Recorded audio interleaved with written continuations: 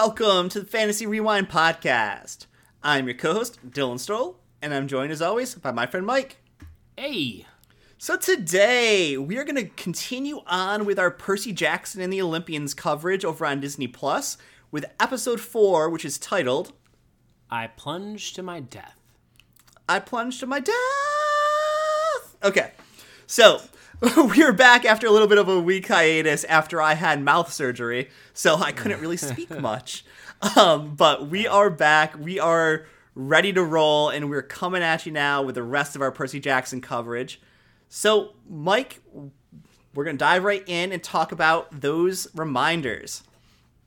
So, first of all, if you want to get in contact with the show, you can follow us over on X, which is @FantasyRewind. We are also over on Instagram, which is @FantasyRewindPod. And you could also send us an email, which is fantasyrewindpod@gmail.com. Without any farther delay, let's dive into this rewind. Fantasy Rewind. Alright, Dylan, I Plunge to My Death. In this episode, we get the crew traveling via bus again after their Didn't learn their lesson the first time. And they end up getting chased. No, sorry, not the bus. Apologies. Train. They went by train.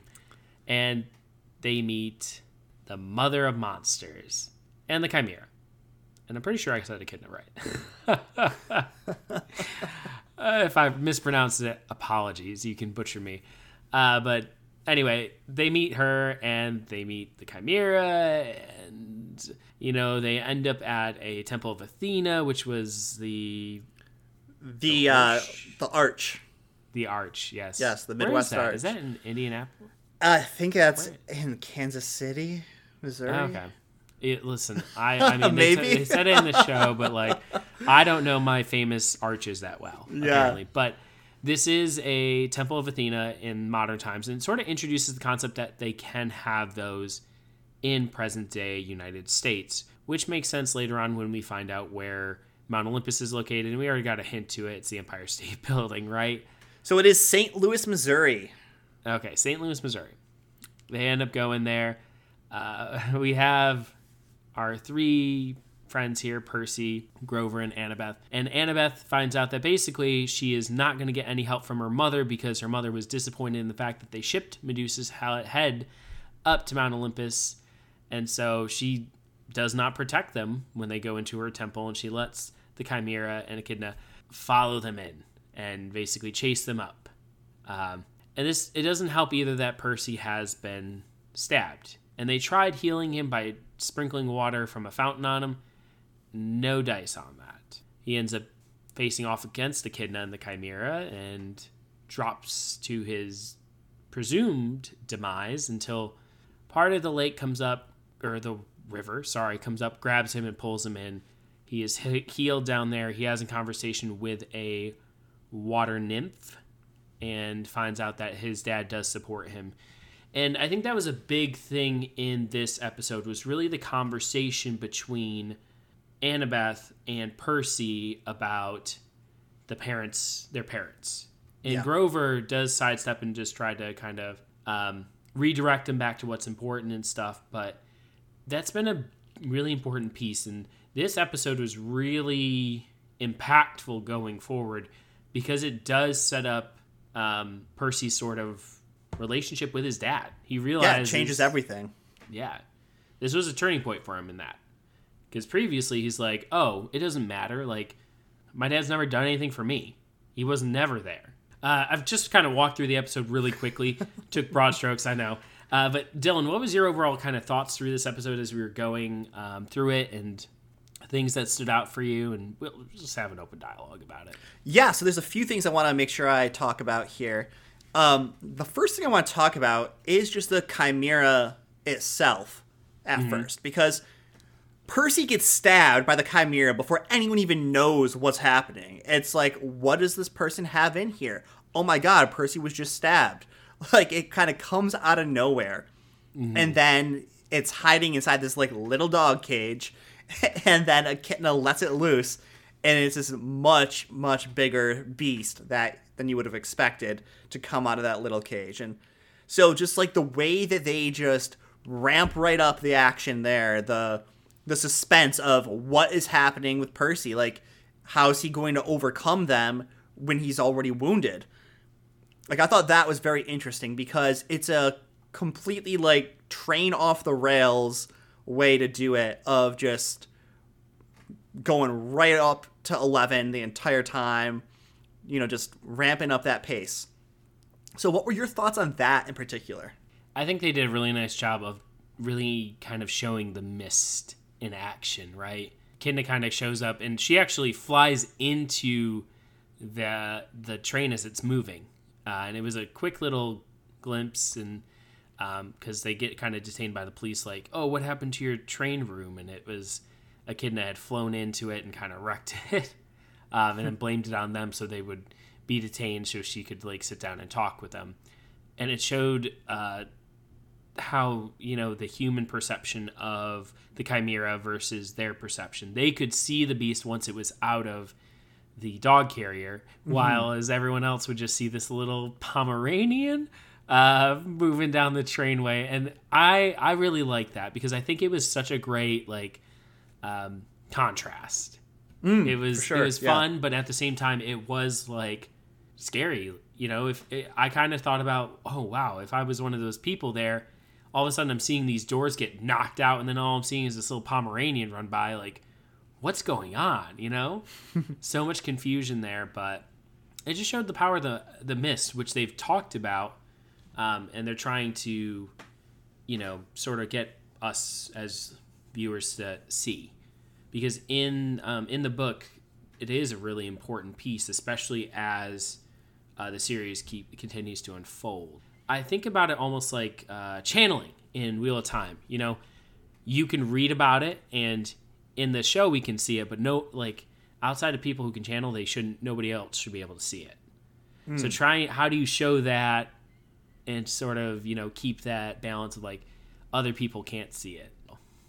I like the contrast there between the Wheel of Time channeling and In the Mist here and Percy Jackson. But the next thing I want to make sure I hit on is that one of the things that happens in this episode, and you discussed it already a little bit, was the shifting of the parental relationship between Percy and Poseidon without ever introducing Poseidon himself yet. And at the same time, the relationship that is demonstrated between Athena and her daughter. So, like, when we're talking about Percy, you already mentioned how Percy wants nothing to do with Poseidon. He's like, you're my dad, supposedly. I don't care. You've never been there for me. Why would I do anything to please you? I don't care what people think about you. And then Poseidon has, like, his envoys, basically, with the nymph there, save Percy as he's fallen to his death there and heal him, and basically promising him answers to this question of who you are and this longing he's had to, like, fit in and, like, have a place in the world. And all of a sudden, Percy goes from 6 to midnight and is like, I am here for you, Poseidon. Like, let's do this. Like, he still isn't, like, worshiping him or anything like that. Yeah. But he's very hopeful, very energetic, and, like, wanting to meet his dad finally, when at the start of this episode, he wouldn't care if he never met his father before.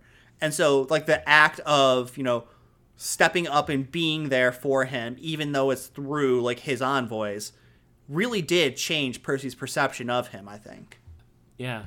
And I mean, some of what you're talking about, we don't get quite until, like, the next couple of episodes in terms of, like, that full optimism and hope. This episode does kind of end. He pops out of the water and then he says, we're going to Santa Monica, or something like that. Yeah. Yeah. But, like, you get more of what you're talking about as we go into the other for episodes. Sure. But really, this event can't be understated in terms of that. And I mean, both you and I ended up watching, just like after this episode, we ended up just watching the rest of the series. We're going to split this up, though, because these are quick episodes anyway to talk about each one of them. But I agree. Just the tonal shift. And I think that was done so well because really, Percy does want his dad. You right. know? Of course he does. Yes. Everyone does. And just to know that person cares is a big deal. Mm-hmm. And he doesn't understand just yet the ramifications of being a forbidden child. Right. Like, there were a lot of rules there. And we learn more in the next couple episodes about why Poseidon maybe wasn't as present. And some of the ramifications of gods being present in their mortal lives. Because Percy doesn't understand, like, why his dad wouldn't be there for him. But there's reasons. So the next part I want to mention that kind of goes along with this is the relationship of Athena and Annabeth. Yeah. So we see in this episode also just how disinterested the gods can be in the lives of their children, to the point where they are willing to offer them up to death, basically, if they don't do what they want for them. Like, Athena was so offended by receiving Medusa's head, along with the rest of the gods that were present at Mount Olympus, that she was like, yeah, Annabeth, yeah, take care of, Echidna if you can. Oh, there's a chimera too? Yeah, have fun. If you die, I don't care. Or at least it never got to that point, but that was like the message she was sending by this. And something that we didn't mention yet so far is that Annabeth did see the fates when she was going to the temple here, and that they did basically foreshadow that one of them was going to die. And I'm not sure if that was supposed to be like Percy falling to his death and then being caught by his father or whatnot. But anyways, that relationship between Athena and Annabeth just kind of shows how big of a dick the gods can be. You're not wrong on that one. And it is, obviously Annabeth is pretty shook up about that. Right. Because she does want to make her mother proud. She does want to get glory and all those things for her, to show her like her affection and everything else. And Percy's the kind of the one who's just like, we shouldn't have to do this to get their love and attention. And I think that's really important too, because I don't think that changes with the event from his dad. No, I think though it just changes the relationship, or the wanting of a relationship with Percy. And the willingness later on to like, I'll do something for glory, Yeah. I will do that. So there is a willingness there. So yeah. But I just want to point out too, like, that's a very different perspective because Percy was raised outside of this environment. Mm-hmm. And that comes really forward in the next couple of episodes as well. Yeah. Grover in this episode, I didn't really have too much to say about him. He's been sort of like, just kind of background. It's been Grover. It's been a side character. Yeah. It's really been Annabeth and Percy. And so that brings me to the final thing I want to talk about for this episode here. And it is Percy developing into a leader. Where Annabeth and Grover were with him up in the temple there, up in the arch. And the Chimera and Echidna were coming. And Percy's like, yeah, let's go. And so they start going down the stairs, and then he slams the door shut and makes it so that they can't come back and follow him. Basically saying, you guys get out of here. I'm sacrificing myself for this thing. Let's see how this goes. And it's just Percy developing into the leader that he wanted to be, I think, almost the entire time. And it's kind of that ongoing confrontation between Annabeth and Percy of who's really in charge of this quest. Like, who is the leader within here. And this is Percy stepping up in a big way. Yeah, and it was really important for Percy, I think, too, in finding who he is. He's the one who, when things get tough, he's going to be there. And you kind of see that going forward, too. Yes, definitely. So, yeah, agreed. Overall, I like this episode. Had a little bit of action, but these episodes almost feel too short. They really do. They really do. The last two episodes got bumped up to 40 minutes, and I felt like that was a good amount of time. I felt like there was enough in those two episodes, but we really don't get into a lot of action. Probably like you would want until, honestly, some of the later books. I mean, they've also... Well, yeah. I'm just gonna stop Just talking. end it there. Yeah. I have no idea what you're talking about because I haven't read the books, but That's great. I'm okay with it. Yeah. But yeah, I think that's all I really have to say about this episode. I thought that it was a good one. Like you said, I felt a little cramped, but that hasn't been a major problem with the episodes so far. And I think just like having watched the rest of the series so far, that there are episodes that do have like that same cramping issue, but then there's other ones that still don't. There's other ones that where it feels great as far as the length and everything. So I don't think having this be an 8-episode series or season rather is a downfall to it at all. I would agree. All right, so that's going to do it for this coverage of episode 4 of Percy Jackson and the Olympians. We're on to episode 5. See you next time. See ya.